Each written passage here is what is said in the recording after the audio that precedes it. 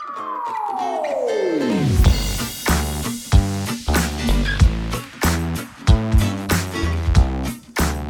again, and welcome to another episode of 1001 by 1, where we take a film out of the wonderful book, 1001 Movies You Must See Before You Die, discuss it, analyze it, and ultimately decide whether or not it should be in the book. My name is Adam St. John. And my name is Ian Woodington. And before we get to talking about Ingmar Bergman's Cries and Whispers, we will give you some recommendations, as we always do. Ian, what do you have for us this week? Today I have for us My Name is Joe, a Ken Loach film from 1998. We've talked about Ken Loach a little bit on this show. Of course, we did I, Daniel Blake, Yep. and I talked a bit about The Wind That Shakes the Barley. And We remorsefully talked about the fact that it's no longer in the book. that is a bummer. But now I'm in it. Now I want to see all the Ken Loach I possibly can. I mentioned that in the films that we're looking forward to in 2020 with Sorry We Missed You. Yep. So this little gem, as I said, from 1998, it was nominated for a BAFTA for Best British Film. It lost to Elizabeth, but it also did pretty well at Cannes. It did unfortunately lose the Palme d'Or, but it won Best Actor, which I think is still pretty prestigious to win something like that at Cannes for Peter Mullen, who stars as Joe. It also features Louise Goodall as Sarah. She's a social worker. Gary Lewis, who's a character actor, who's a face you'll know, but a name you might not. And then also David Heyman as well as another face you'd know, but name you might not. So he is a 30-something, the Joe character. He's pretty fresh out of prison. He's in Alcoholics Anonymous. He's been on the wagon for, it feels like about a year or so. I think he mentions the exact date. I want to say it's about 10 months, but he's there with his friend played by Gary Lewis, plays Shanks, who's helping him through life. And it's just a typical sort of Ken Loach film, slice of life. He's, as I said, he's a recovering alcoholic. He's on the side, as he tries to make money, he also runs this little football team, which is, again, for recovering alcoholics. And pretty much all the guys on that team are real, survivors of alcohol abuse or drug abuse as well. So, again, like most Ken Loach films, he tries to get as many as the real people in for the flavor. And it's set in Scotland. It's a film that really, I think, does show both the best and worst of Scotland. You've got the grittiness of cities like Edinburgh and Glasgow, and then there's also sequences where he has to try and bail out one of the kids in his group who has fallen in with this gangster and owes him a lot of money, and this kid has a very small kid of his own, couple years old, with this girl who is losing the battle to heroin. So there's scenes where he has to drive and pick stuff up, and they go up into the Highlands of Scotland for that, and really, really beautiful cinematography. But it's a heartbreaking performance from Peter Mullen, who's a guy who you've seen in stuff like Trainspotting, and he's the guard that gets them into the refugee city at the end of Children of Men. Okay, all right.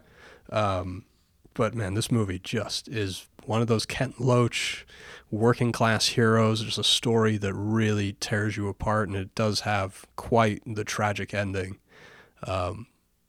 It really bowled me over. I picked it up for a couple of bucks in a sale that somebody was doing, weirdly in conjunction with the release of The Gentleman. So they were doing like this the best of British film kind of sale. And I'm like, oh shit, that Ken Loach, I'll pick that up. And I'm really glad that I did. It was $5 well spent. Really fantastic little film. So Nice. You as a Ken Loach fan or both of us fledgling Ken Loach fans. We're just learning, yeah. Yeah, exactly. It is definitely must see. Like I said, Peter Mullen will just break your heart right open, man. Especially, spoiler alert, falling off of the wagon. That is tough. Sure. Really, really tough stuff. And the reason why he went on the wagon to begin with, that again, this flashback sequence is really hard to watch. But ultimately really rewarding, very worthwhile. Yeah, I definitely need to seek it out. So what do you have for us this week? I listened to a lot of film podcasts, listened to the Rewatchables, and they had Quentin Tarantino on as a guest for 3 movies. One of them was Dunkirk, one of them was King of New York, and the third is the movie I'm talking about today, which came up a long time ago when we did Top Gun. Now, King of New York, that's the Abel Ferrara film? Yeah. Oh, great, man. Yeah. That's awesome. So they let Quentin Tarantino pick the 3 movies. He picked Dunkirk, he picked King of New York, and he picked Unstoppable, The last... Tony Scott movie. No way. Yeah. No Yeah. fucking way. Yeah. That's great. I love Unstoppable. I think Unstoppable is a really fun movie. Well, and so I'd never seen it, and I was like, "Well, I I don't listen to podcasts about specific movies without having seen them." So I was like, "Well, I gotta watch it." And this was very, very entertaining movie. And it's kind of pretty simple. Denzel Washington plays a railroad worker, and Chris Pine plays like a newly appointed conductor. And I don't know if it's Chris Pine's first day. There's a little bit of nepotism there. Everybody Yeah. thinks that he might be there because he's someone's nephew or something. Exactly. Shit. But they're working on the same train today, and Denzel's trying to kind of show him the ropes. Even though technically I think Chris Pine is his boss or his higher up, Denzel's been around, so he's trying to show him how everything works. Two idiots, Ethan Suplee and T.J. Miller, basically, mostly Ethan Suplee, they basically let a train that they are trying to move out of the station literally get out of their hands. And Ethan Suplee doesn't actually put the car in like the train into a slow driving position, and the air brakes aren't attached. So basically they've been calling it a coaster, a slow moving train that is out of physical control. But it's not a coaster. This thing is going like 60 miles an hour, and it is just fucking going. And so basically it's just, how are we going to stop this train? There's moments where there's a train full of kids that they have to get out of the way of. The train is going towards Denzel and Chris Pine, and Rosario Dawson plays like the local person of that certain area who's sort of trying to help them out. Kevin Dunn plays like the big Amtrak owner. It's not Amtrak, but like the big owner of it. Kevin Corrigan is in it. I love it, as like a smart train dude who's randomly in the movie. It's not very complicated. They try to throw in some other things. Chris Pine and his wife are like on the down and out. There's a restraining order against him. He has a kid. He wants to see him. Denzel has 2 kids that are working at Hooters to get themselves through college, but his wife died. And we find out later on that Denzel's already been laid off, and he's just working the last part of his shift before he has to get out of there. The movie it's not big on plot, but what it is big on is style, that Tony fucking Scott style. Not to the degree of something like Domino. He reels it way back. No. Yeah, it's not as saturated. It doesn't have that weird color flare he was doing there for a while. The acid style of filmmaking, Yeah, exactly. as they were calling it. But what I mean by that is just that enemy of state, that Crimson Tide. Like, it feels more like one of those. Yeah, exactly. And it's just, when you put Denzel and Tony Scott together, they make good movies. It was just a fun. It's not overly long, and you know that there's only so much you can do with this plot before it's going to get too much. And before it goes off the rails. Oh, that's so good. Fucking so good. That's so good it Jokes should have been yours. On point. So yeah, I mean, I'm one step closer to now. I've seen all of Tony Scott's movies. That was me. Which, yeah, if you want to go back and listen to our Top Gun episode, we do turn it into a Tony Scott tribute episode at the end, and I go through and I rank all of them, and then you chime in with the ones. I think you at the time you had seen maybe 6, 5 or 6. Let's see here. I'm going to quickly go through those. Enemy of the State, Crimson Tide, Deja Vu. Obviously now this, Unstoppable. Yeah, I don't know. I'm obviously Top Gun, True Romance. Yeah. That's probably it. That's honestly probably it. Yeah. So anyways, Unstoppable. It's a popcorn flick, but done really well, entertaining. Denzel's Denzel. It's just entertaining. It's just an entertaining movie. Did you see the remake of Pelham 1, 2, 3 they did together just before this? No. Yeah, you're not missing anything. That's what I've heard. Yeah. But it's funny that they did 2 train movies back to back. That is interesting. And it is a bummer that it was his last one. It's probably not the one he wanted to go out on, but I mean, could have been worse. Could have gone out on Pelham. Yeah, that's true. So there you go. Those are our wildly different recommendations. Oh, yeah. And not even close to the movie that we're talking about nowhere today. Near. So, I mean, as far as the angsty thing, mine might be there, kind of. Sure. But yeah, Maybe that not- is like maybe in the not as most stylized. remote way possible. So the movie we're talking about today is Cries and Whispers. It is written and directed by Ingmar Bergman. A great small cast. So we've got Harriet Anderson, who plays Agnes. So I'll help this out a little bit. There are three sisters. We have Harriet Anderson, who plays Agnes. She's the one dying who of cancer? is dying of cancer. And they never explicitly say it, but some scholars believe it's cancer of the womb, Yes, which of that's what course will play into the plot very heavily. Yeah.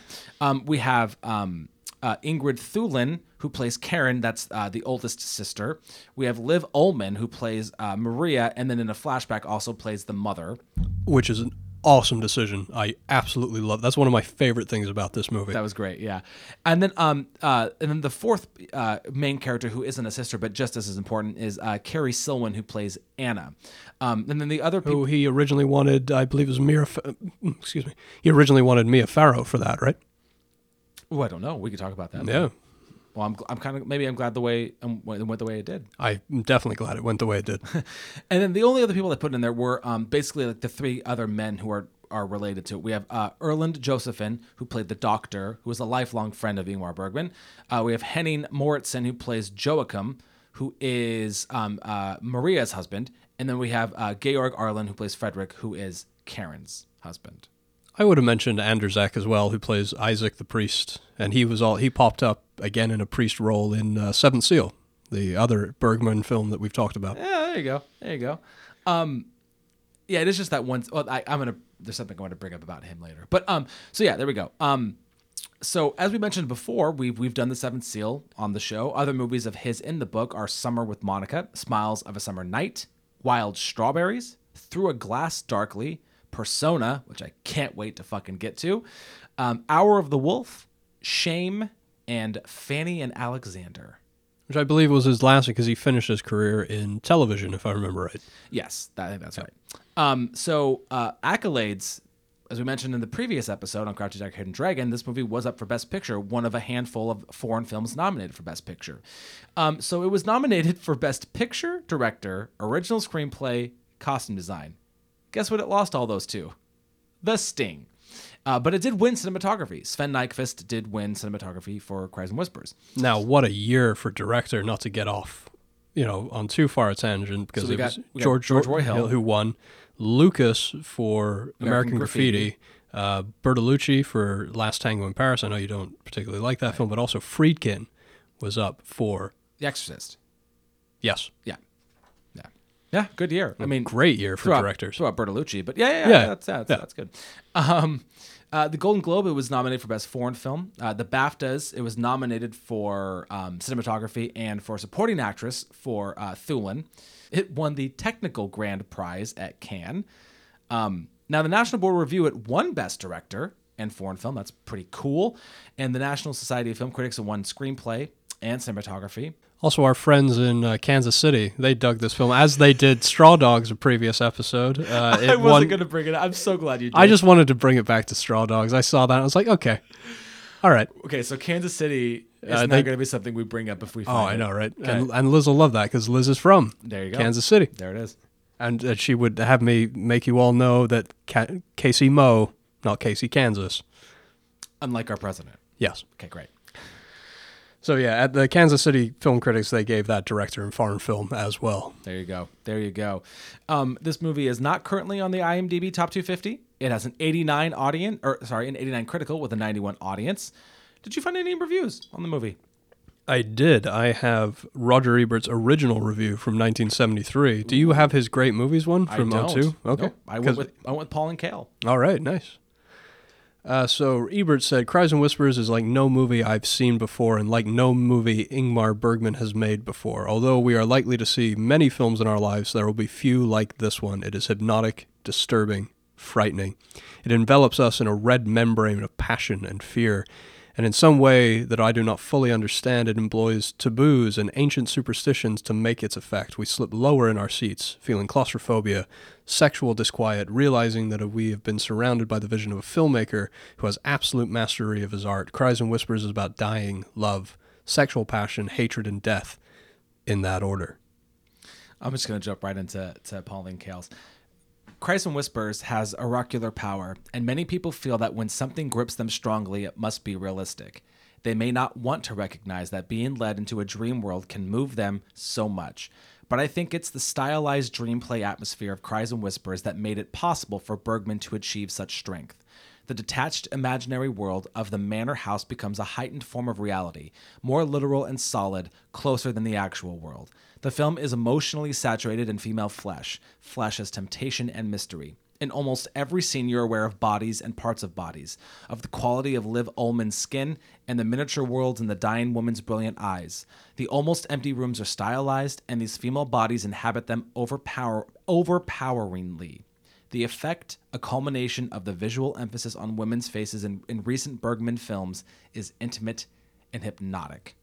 Hypnotic being keywords in both. Oh, absolutely. And Ebert touches on something about not being able to fully understand why. I can't fully explain. Oh, neither can I. That's why I have in my notes. I have a ton of quotes to kind of help get me there. So I've got quotes from Bergman himself. There's a guy on the Wikipedia page who they reference quite a lot, Professor Egil Torn. I'm going to butcher this. I'm so sorry. Tornquist.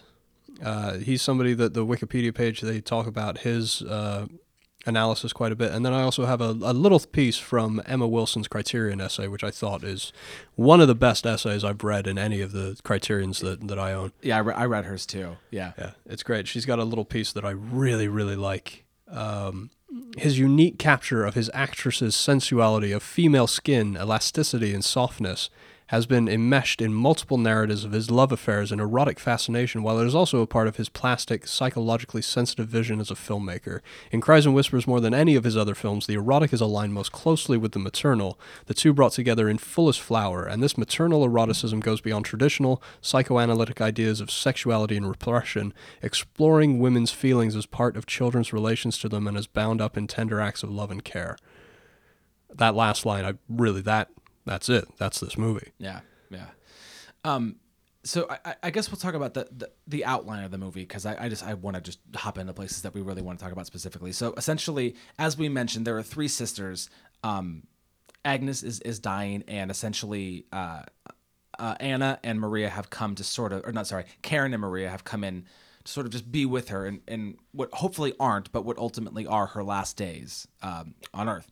And Anna is the housekeeper who's been there for a long time, and so they mention at one point that she's been caring for her for like 12 years. Yeah, something like that. And it really is just them in the house, and there's a great technique used in the movie where it's just a close up of their faces, and there's like a crossfade to red, and then a crossfade to basically a backstory, a moments that involved each of the sisters, and Anna as well. Great framework that this film uses. What I love about that is when we do fade to red and fade into the memory, we're always on a close-up of who is remembering it. Yes. Yeah. And we'll come back to them too, to their face again, and that gets us back into the storyline that they're going through. Which I think is helpful in a film like this, especially a foreign film like this for an American audience to really help. This is who is remembering this. This is why this is important to them specifically. Yeah.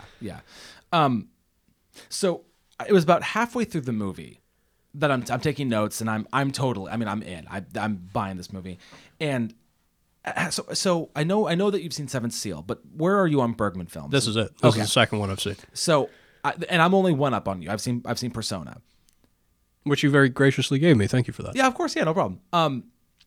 It's a bold statement, and I have only seen 3 of his movies, but I think Bergman has written some of the best female characters ever put on screen, because I think Bibi Andersson and Liv Ullmann in Persona, I think they are fucking phenomenal, and I think the 4 main women in this movie are incredible in it, and they're so good. And it's not like he favors one of them. They all have a mountain of work to do. Oh yeah, big time. Like nobody is getting out easy. None of them. And the unique backstories and who these people are, you can tell that it's not just a slightly personal, autobiographical Bergman story or something he's dealing with, but that each of these women get really unique challenges, things they have to deal with. And I know the sisters are have a lot there, but I remember thinking at one point, like,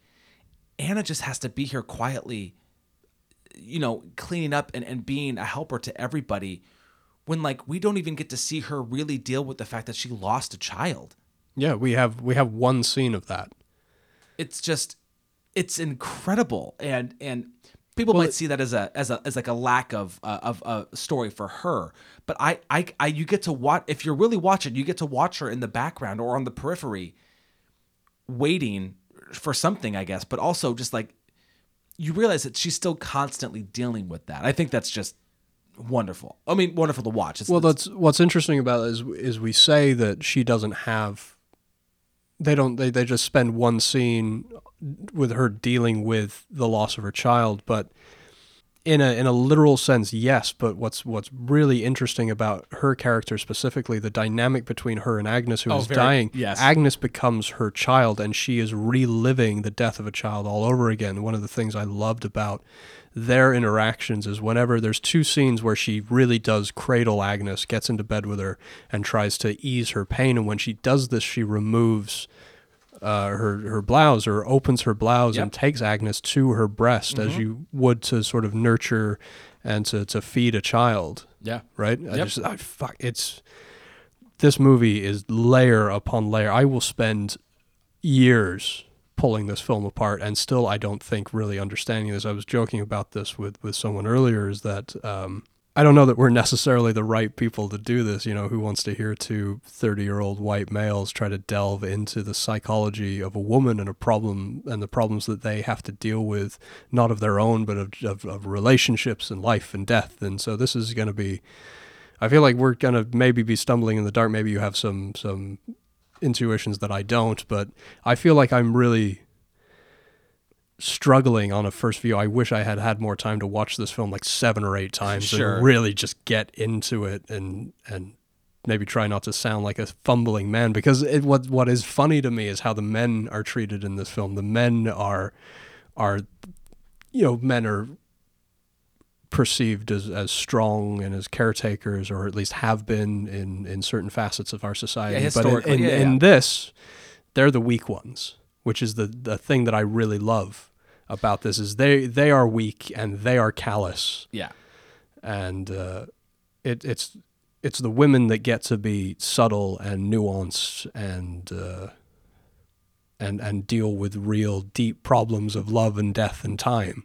Yeah. Time. Yeah. At time especially. So that's huge. A massive preoccupation with time in this film. The film opens with clocks, lots of clocks. And what I found in some of the reading that I did is, yes, people talk about the preoccupation with death, and they talk about eroticism, and they talk about relationships to mothers and daughters and things like that. But a lot of people don't really fixate, at least in what I read anyway, of his preoccupation with time. And what you have to consider is when and where Bergman wrote this. He wrote this when he was in as he describes, a self-imposed exile out on Faroe Island. Yeah. And so you think about just him there alone, just at his typewriter or whatever he was using to write, and I'm sure he could feel time passing him by. And really, he, throughout, from what I understand, only having seen 2 of his films, he is really concerned with death and the afterlife and what's going to happen to us. And so I'm sure that was weighing very heavily on his mind as he's out there in this self-imposed exile. And I love that we feel that. I love that we feel that this is someone who knows how limited our time is. Yeah. Yeah. I mean, and I kept that. And there's a moment where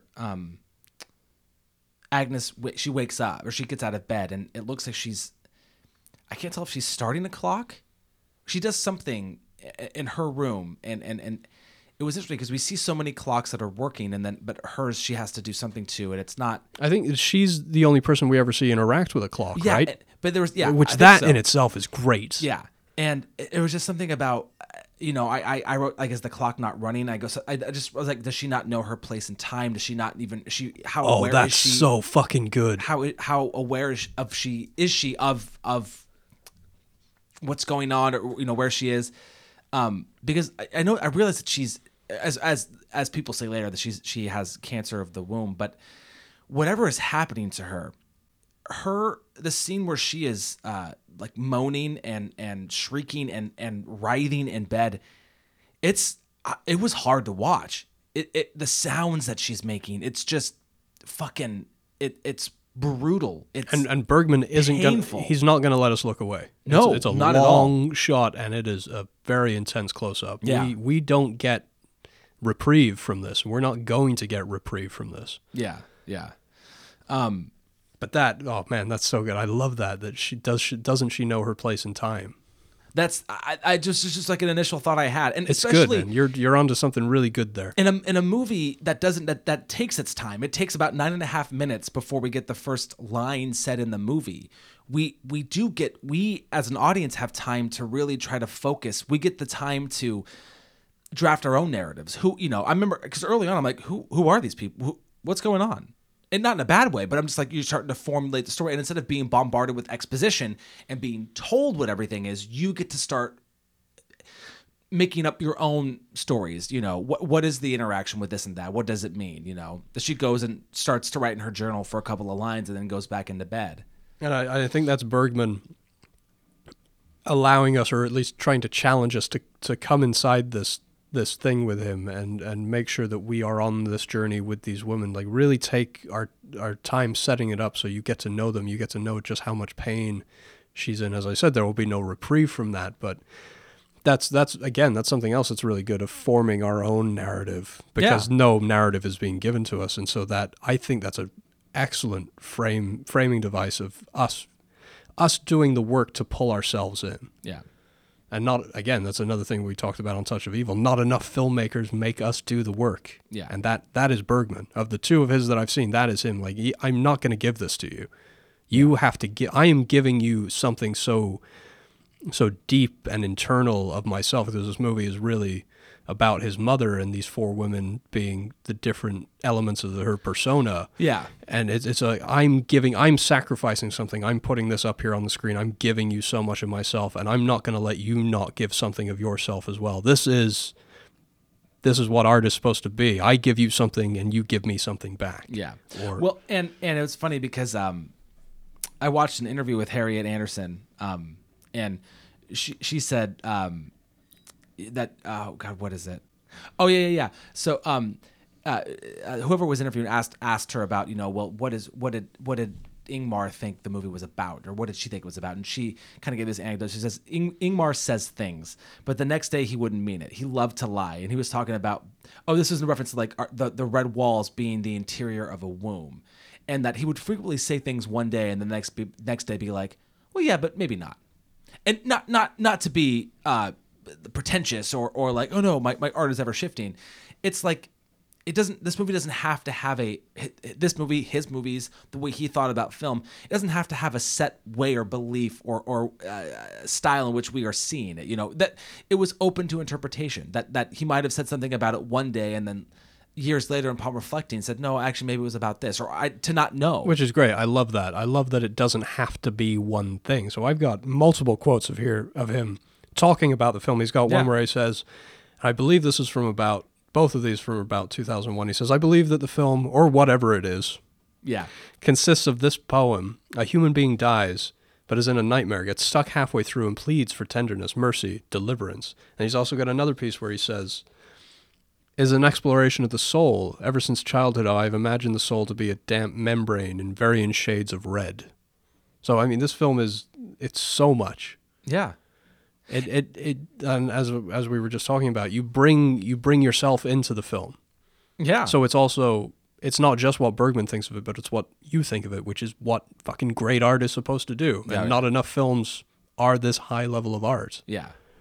And then it's funny because as interpretive as it can be, and as much as there's chock full of symbolism and metaphor, a lot of the some of the things are very straightforward. When we get the like, I guess the flashbacks of each person, we kind of get what each person is dealing with, and we might put our own unique classifications to it in terms of like with Liv Ullmann, right? We get that she is having some kind of extramarital thing with the doctor. She is married, and clearly I would go as so far as to say that the husband loves her more than she loves him, so much so that he stabs himself. But that she's on a quest for something that she's not being fulfilled with. She's not. Now, is any of that said? Nope. Could I be wrong? Yep. But you also could be right. Sure, and that's the point. Yeah, exactly. And there's enough of, I mean, and I don't want to get right to it, but I mean, I think it's Karen's backstory, her little flashback that I find really fascinating. And like shocking. Holy shit. I gasped. I did too. I I dropped my pen. I'm taking notes. I dropped my pen. I'm like, oh no, like what the fuck is happening? And what's so interesting, so we'll give a little context for the people who haven't seen this. So in Karen's flashback, we find out that she is also married, which again, I kind of thought was a bit of a revelation. It's a bit of a character surprise because I don't know that they're married. And we come to find that both, it's interesting, and we don't have to go too deep down this rabbit hole. Karen and Marie, they're married. They both have children. Agnes is not. Mm-hmm. And then Anna had a child, but we possibly out of wedlock. Who knows where the husband is, but she lost her child. So I just, the dynamic, you can do with that whatever you want. But yeah, no, go ahead with Karen's. So we find out that Karen is married. I would go so far as to say clearly in a loveless marriage. Yeah, he's very preoccupied. I think she hints at the fact that he's got political aspirations, maybe. Yeah, maybe. And they're having a dinner, and she's not really eating. She seems very much mentally somewhere else. He's just chowing down on his food. He's drinking wine.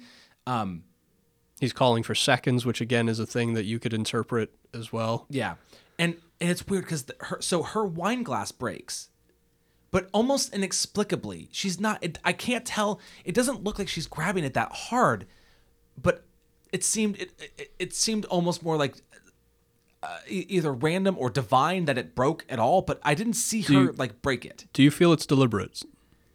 No, I don't. That's interesting. I don't think it's deliberate. I think it is. And see, this is what's so fucking great about this movie. But I think it is, and I think she is so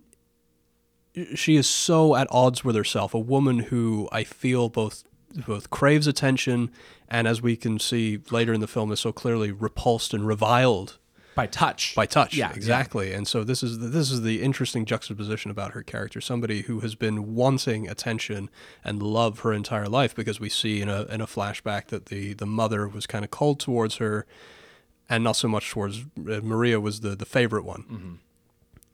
And they only show her, Corinne, and the mother having just one moment, and it's a moment of real sadness of these two women understanding each other and understanding the sadness in each other. But anyway, so go ahead with Corinne. Well, so the wine glass is broken, and there's a small piece that she grabs, and it's funny because it's one of those things where I'm watching this and I see that she's kind of touching it, but I don't think anything of it. I really don't. And she goes off into her bedroom away from the husband, and she's being kind of cold towards Anna, who is helping her disrobe and then get into her bedwear, her evening wear. I'm not sure what you would call it. Basically her pajamas, you know. And it seems it's really methodical. It's really ornate, and you know it seems very period appropriate. You know, taking off 4 layers to put 3 more back on, and that's just how it was back then. But then we realized no central heating. Yeah, well, that's fair. That's a good point. And then we realized because we should say that this is late 1800s. Yeah, it's turn of the century kind of. Yeah, we realized that she's hidden the piece of glass in her hand, and now to what extent she does whatever I don't know, but she puts it in or near her vagina and cuts. She cuts herself. To me, it looks like it goes all the way in. Well, and that's the thing too, is it must, because then there's a moment where she stands up and walks with it inside, into the main part of the bedroom where her husband is, and then begins to smile and then take the blood from down there, and she rubs it on her face as she specifically across her mouth. Yeah. And before she goes into the other bedroom, it's weird because she definitely goes through a myriad of emotions. For pain, obviously, first, and there's an acceptance of the pain, and then it's almost, I hate to use this word, but it's almost orgasmic. She almost is relishing. There is a clear moment where pleasure does pass over her face. And it's just this, and again, how to interpret it exactly is I think for anybody to have their own experience with. So how I interpret it is for me, I assumed at first that this was a way for her. This is the only way she can experience touch. This is the only way that she can experience any pleasure. She has to hurt herself. Sure. Which is, people do that. There are people that cut themselves, and That's the thing. That's for them. That's the way that they can feel something. Sure. They feel something real. But as the scene went on, and specifically, this is honestly one of the most powerful images I have ever seen on film, is when she takes the blood and wipes it across her face. Yeah. And as I said, specifically her mouth. And for me, this is her asserting some sort of dominance over the fact that she will not be touched. Yeah. You will not, because the husband comes to the bed and looks like he's going to get into bed with her and potentially, have sex with her. And Sure. she is asserting dominance of that. You will not do this. Yeah. Yeah. And I thought we were going to go Lars von Trier for a minute. I thought that he was going to get inside her and she was going to fuck her husband up with the piece of glass inside her. Yeah. That's where my fucking demented mind was going, because I've, again, seen enough Gaspar Noé and fucking Lars von Trier movies, which, again, I have to say, I mean, if these guys say that they're not students of Bergman, then I think they're fucking lying. Well, that would be a stretch. I'm not indicting them or anything like that, but you have to accept that this Bergman influenced so much, especially these international filmmakers. Were you surprised later on to maybe not, but when it's after, when we find out that when Agnes has died and it's the funerals kind of happen, were you surprised to see that they were still married? Because I was. Frederick and Corinne? Both, to be honest. Oh, okay. It's the scene where they're basically deciding what they're going to do with Anna. Like, should we give her a little something, or she can stay until the end of the month, or whatever it is. And they're all talking so nonchalant. Well, the men basically are like, oh yes, well, how could you promise her that she could take anything she wanted? I was genuinely like, wow, it's like they're still married, and it's just like it was what made it interesting was seeing the backstories and then seeing them together and being like, they're still like, this is a silent fight. Like, these, like, we saw the innermost thoughts of these people and like these tough situations that they're dealing with, and yet they're still with this person.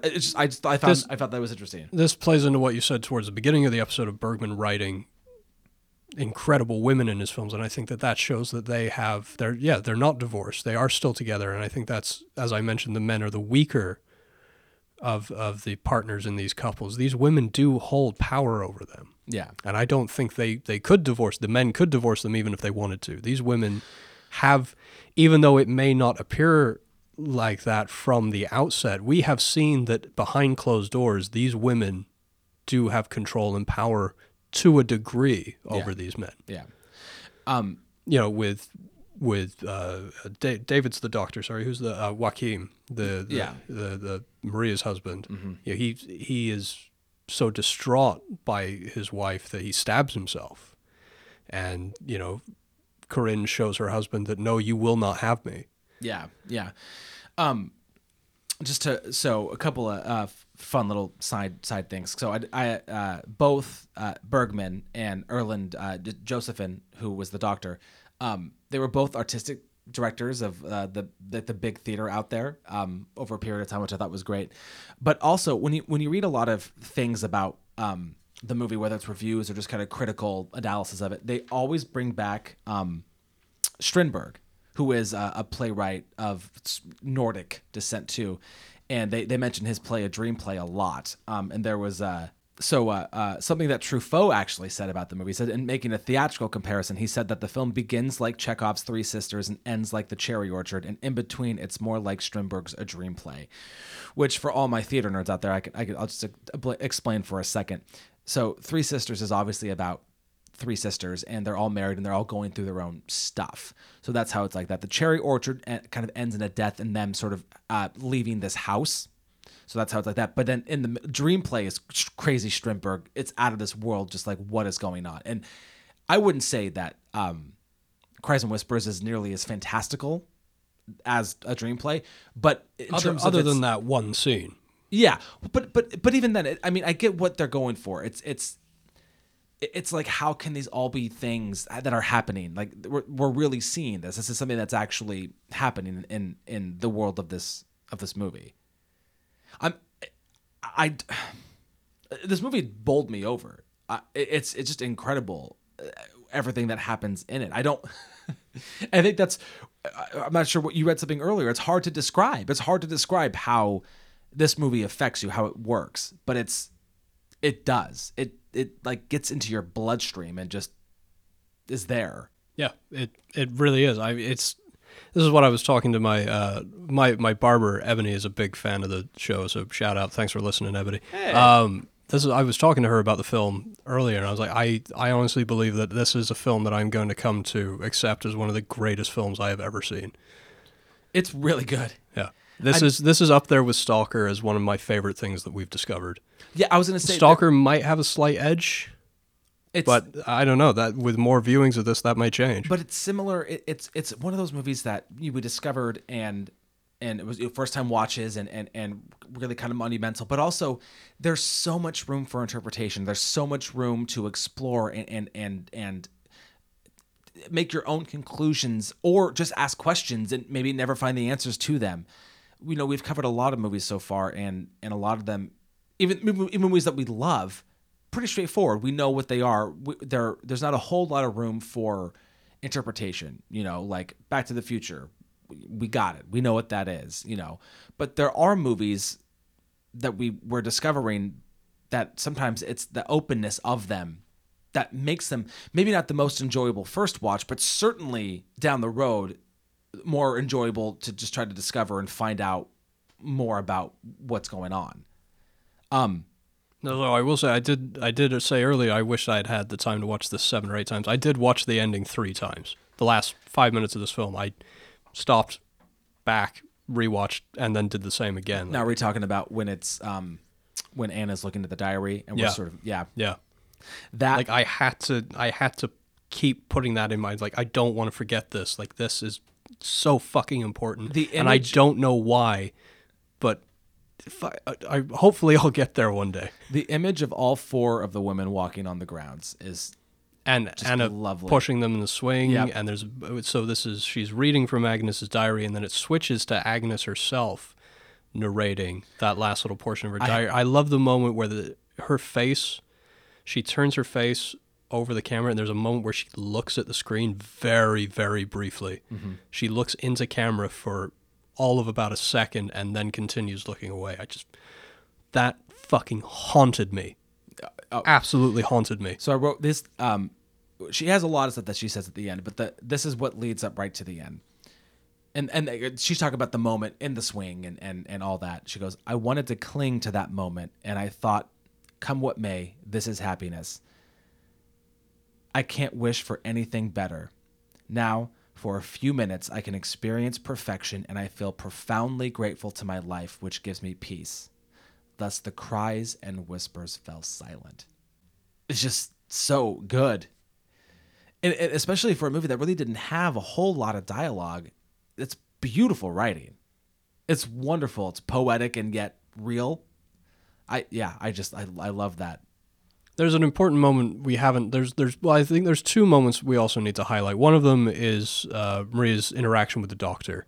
Yep. And him calling out her callousness and her imperfections and everything. God, I love that scene. It's intense. Yeah, it really is. And him calling out, just the fact. I think it's got something to do with the fact that she is the one that of the girl she was loved, and because that love. You think that love, in a way, sort of hardened her in a different way, because Corinne is quite a hard personality as well. Mm-hmm. But again, the juxtaposition of how they are both hot and cold to each other. I love the idea that I'm grasping at something right now, but the fact that this love turned and went the other way and made her quite a cold and calculating person when it should have made her a softer, more loving woman.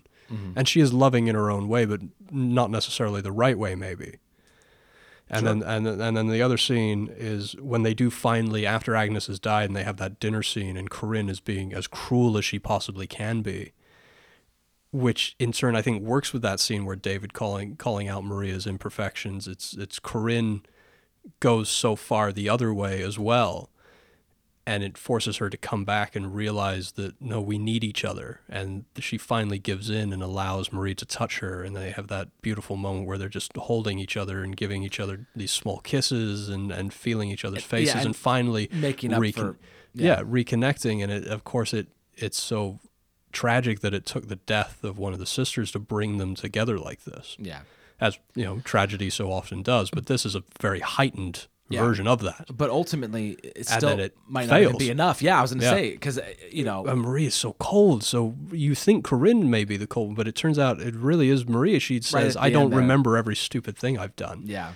When it's like, this is the most enlightened moment of your life together, and you just dismissed it. Well, and it's funny, too, because so little is said in the movie that I guess for a while, a part of me thought that all the sisters were living together and that the flashbacks we saw with the husbands were long enough ago that maybe they were divorced. And so now they were all living back in the old house. And so a lot of this was sort of, for me, it was like, oh, okay, wait, that's not the case. And now they're going back to their lives. They're going back to their homes with their kids and their husbands. And so when Maria was so cold towards Corinne at the end of it, it was like, I mean, for these few days, did we just see a totally different Maria than actually exists in the world, because even in the flashback, she's so like flirty and come get me with the doctor. And like, even there are moments when he's forcing her to look in the mirror and he's kind of berating her, where it's not like it is affecting her at times, but at other times it's like, it's just like going, it's like, I'm better than what you're saying. Like, I hear you, but I don't. Oh, because she's got that smug smirk. Yeah. She's got and of course, Corinne calls out her smile. Yeah. Don't grin at me like that. Or I'm paraphrasing, but she talks about her smile. Yeah. I love that you keep hitting upon the lack of dialogue in this film, and specifically after that scene where they do come together and they are touching and the music comes up and we don't get to hear what they say. Yeah, that's right. And that is because that's theirs. That's not ours. That's theirs. They get to have this and we don't. And ultimately unimportant, not just because... well, it will prove to be unimportant, at least in one of their minds. But that it almost seems more about the physical contact. Yes. That it's been years since they've touched each other, and we get it. Like the way that Corinne recoils earlier from that is just... And that's the thing. There are so many moments in this movie that could have felt unjustified or not realistic. Like, what are we going on? What's going on here? But it's the specificity and the clarity that these actresses bring to the characters is just staggering. Just staggering. There's one little thing I want to bring up. It's a funny thing. It's kind of it's an acting trick thing I wanted to bring up because I think the priest is doing it. So there's one thing he does that I don't like. It's a total nitpick. And then there's something else that I just want to bring up. So anyways, he does this thing where he opens the Bible and then he doesn't look at it, but he's reading from it. That's a small actor thing. Like, don't do that. Either don't open the book or glance down so we get it that you're maybe checking in. That's a small thing. But he does this thing where he's kind of giving his own. He's not reading from the book anymore. He's just sort of talking about her and the life, and he's getting emotional. Her faith was stronger than his. Yeah, and he's starting to get tears, but he's not like crying. Do you know what I mean? Like he's not uncontrollable, but you can tell he's getting emotional. Because there is, as we've talked about the weak men, there is a weakness in him as well. He's supposed to be a priest. He's supposed to be a man of God. But this is a theme that runs through, as I understand, most of Bergman's work. There's an absence of God in his films, and we saw a lot of that in Seventh Seal.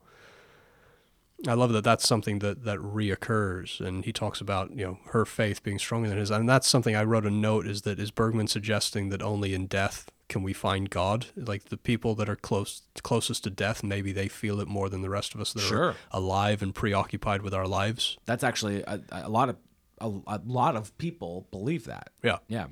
I was just gonna say though, he's doing the thing where when you want to look emotional, but you can't necessarily get tears, you don't blink. Have you ever seen actors do this? No. It's great. You just you say your lines with the intensity that you normally would, but you just don't blink. And the longer you don't blink, especially with the light from and the more that you can keep your eyes open, you will start to well because you're gonna want to blink. They want to oh, I'm doing it right. Oh Yeah. So anyways, it was just watching him not blink and then the water coming up. It's like I see what you're doing. Yeah. It's good. It's a good move. Yeah. If you can't get there emotionally enough to cry, just don't blink and your eyes will do it for you. And usually it's you can do a combination of both. Like if the text is good and you're in the moment, that's great. But some people feel like you need to get water for it to look like, ooh, I'm crying. Yeah. So yeah. Anyways. Sidebar, can you explain how there's lots of actors I know that can cry on command, a lot of people that aren't necessarily we some of us you can find the ability to cry on command. Can you explain how Christian Bale is able to sweat on command through an acting technique like that? Any context for this? Or? Yeah, in American Psycho, there's a scene with the business cards. And you remember they see Jared Leto's business card. Mm-hmm. And, of course, he gets insanely jealous about that because he thinks it's all about one-upmanship. And he thinks he has. And then when they show him, the Jared Leto character's card, he looks at it and a bead of sweat forms at his temple and rolls down his face. And apparently, listen to the commentary on it years and years ago, the director said he did that every take. I don't know. Right. There are. I mean, this isn't going to answer your question, but there are some techniques that you can do, like breathing techniques, and like science has shown that there are certain ways that we can pattern our breathing. That if we breathe a certain way for a long enough period of time, not very long, it'll actually start to affect our mood. Like if we do that for a long enough period of time, you will start to either feel scared or sad. Because and it's just physiological. Yeah. I don't know how that answers the sweat question. But like if you're like seriously into a moment, and you're just I don't know. There are weird shit can happen that you can. So I know fucking random tangent that has nothing to do with anything, but you were just talking about little acting techniques to help you. I like that. Yeah, I like that. Are there any? So we haven't done our usuals. We haven't done favorite shots or unsung heroes. Do you have? Man, well, he's sung. He won an Oscar for, but Sven Nykvist is just. I know that set design as well. And we don't go outside a lot, but the opening stills of everything through the fog. Yeah, so good. That's the thing that we only go outside in flashbacks. In the present time, we're always inside. They never leave the house. And I was thinking, it's drenched in red. Is this purgatory? Oh, another. Yeah. Is this their hell? Is this their purgatory? And I love the white dresses on the red background in there as well. I love that contrast. Well, and also it's white roses early on, which is great because obviously white roses are a thing, but it's like, it's roses are red. That's how we know it. Roses are red. And the fact that it's white roses was just a nice little touch. I like that.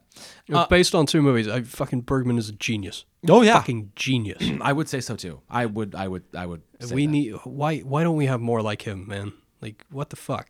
I don't know. I need more of this. I need all of this in my face all the time. Okay. I don't know that I have a favorite shot. And that's not a bad thing. I just fucking loved this movie. It's hard really to just pinpoint something specifically. Yeah. It's the wiping the blood across her mouth for me. And that is just one of the most provocative things I have ever seen. I mean, I would say, maybe this is not a good answer, but I would say it's the repeated motif of the women half in black with the crossfade to red and then into it. And again, maybe, us trying to sound smart or whatever, but like we're only seeing half of their face before we go into it. We're not getting the whole story. We're getting a shaded version of it. We're getting some kind of redacted history of a flashback because they're going to remember it from their point of view. Yeah. So I mean, all of those shots are great. They're all fantastic. That gets us into those moments. So, but I do love the end of the movie too. It's just phenomenal. Yeah. Yeah. The over-analysis, there is some over-analysis, and we've talked about over-analysis in other episodes as well. There's a little bit that kind of bugged me. There's one, and again, this is that professor that I mentioned earlier. It's he talks about Anna and her her child. The one moment, the quote unquote one moment where we get to see her mourning the loss of her child, and there's still a crib in her room as well, which devastated me. Yeah, that was harsh. I had to go back and make sure that I had actually seen. I was like, oh shit, no, there's still a crib in her room. Yeah. But he talked about how after she prays, she takes a bite of an apple, and how that's to do with like forbidden fruit and this, that, and the other. I'm like, oh, man, come on, man, you're really clutching at that biblical aspect with this thing. Like that's really, because hang on, I have it. Well, I'm going to go on a brief tangent while you're looking, if you don't mind. Did I ever tell you the story? I had to write a paper in grad school about Chekhov, and I'd read so many essays and sort of scholarly articles about different Chekhov plays and his works, and it felt like you could almost say anything about anything if you had like the loosest follow through. So I wrote an essay about Chekhov's play Uncle Vanya and its relation to the Seven Deadly Sins, because all of the Seven Deadly Sins are in the play. Like if you look for it, they're all there. Now, I made this up before I even did the research, and then I read the play again and I found all 7 examples, and I like backed it up with these real claims. But it's like you could go now it's like having seen Cries and Whispers. If you wanted to like go back and read Paradise Lost and be like, oh well, here's how this movie is actually Paradise Lost, and tie it into my purgatory. Yeah, exactly. Thesis. You could easily do that. You could easily do that with. I mean, it's. I think it's the attention that you want to specifically give to it. Right, I think that's when I talk. It's good that you can bring something of yourself into it. Like I said, there is the chance to overanalyze it. So he was talking about the eating of the apple links Anna, whose dead daughter was undoubtedly an illegitimate child. We don't know that. How would we know that? With the eve of the fall with original sin. So what he's saying is that she had the child out of wedlock, therefore I think the child was killed, and then she's eating from the forbidden fruit, the apple. I think that's you're really grasping there, man. Like you're really putting way too much of a biblical slant on this. You are not going to hear anything different from me. Which and I don't think Bergman really helped himself, because of course there's a lot of people have drawn comparisons to a Michelangelo sculpture of the Virgin Mary cradling the dead Christ, and of course when Agnes is dead there's a similar pose as Anna is holding her. So I think he opened himself up to some of that, but I think I do get frustrated sometimes when we're doing the research for films and I see people really overreaching like that. Yeah. Well, it's funny too, because I would say like of the Criterion films that we've done, the essays that come with it are usually they're well worded. I mean, they don't go into this kind of deep analysis of stuff. It's usually just a really well-worded opinion piece, which I enjoy reading. But some of these other like things like links off of Wikipedia of like full scholarly articles, it's like, wow, okay, I see what you're saying. I don't know if I'm on board, but I got you. But hey, that's great. That's why a film like this will hopefully live on. Totally, exactly, yeah. And hopefully more people will see it based on this episode. I don't know, maybe not. I fucking hope so. Yeah. Well, otherwise, what are we doing this for? Well, that's a great point. To further our own film knowledge and to keep testing ourselves. And I think we're at that question time. Yeah, and it's an obvious. I mean, come on, yes. Absolutely. Was is one of the greatest films I have ever seen. I still don't know exactly why. I think I'm going to spend a long time figuring it out, and I relish that prospect. And in a totally different way, because these are totally different movies, but this is one I watched without Melissa. But in a similar way, when I watched A Matter of Life and Death, this was when I was like, fuck, I did a disservice to her. To not just and it's one where I waited maybe about like 6 weeks before I watched A Matter of Life and Death.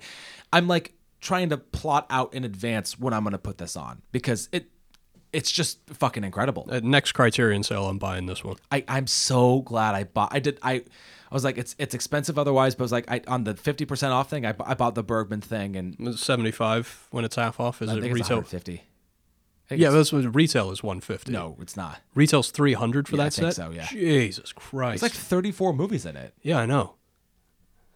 And I'm tempted, but just saying, I don't know if I can take that plunge. I know, man. I don't know. But I'll definitely be adding Cries and Whispers to the collection. Great, yeah. No doubt. So good. As well as The Great Escape. Yeah. Oh my God. It'll be a while, but yeah, that'll be great. Oh man, I can't wait. I'm so happy they did a 4K restoration of that. That'll anyway, be good. That's neither here nor there. We both both agree it should be in the book. Yes, but we want to know what you think. And please, God, seek this movie out and watch it. And then hit us up on Facebook and on Twitter and let us know what you think. And you can listen to us on Spotify, Google Play, Apple Podcast, Stitcher, all those great places. And stay tuned next week for the 25th anniversary of one of my fucking all-time favorite movies. Oh, I'm giddy as all hell. I'm very excited about it. But we won't tell you what yet. You'll just have to wait. And until then, I'm Adam. And I am Ian. And we'll see you next week.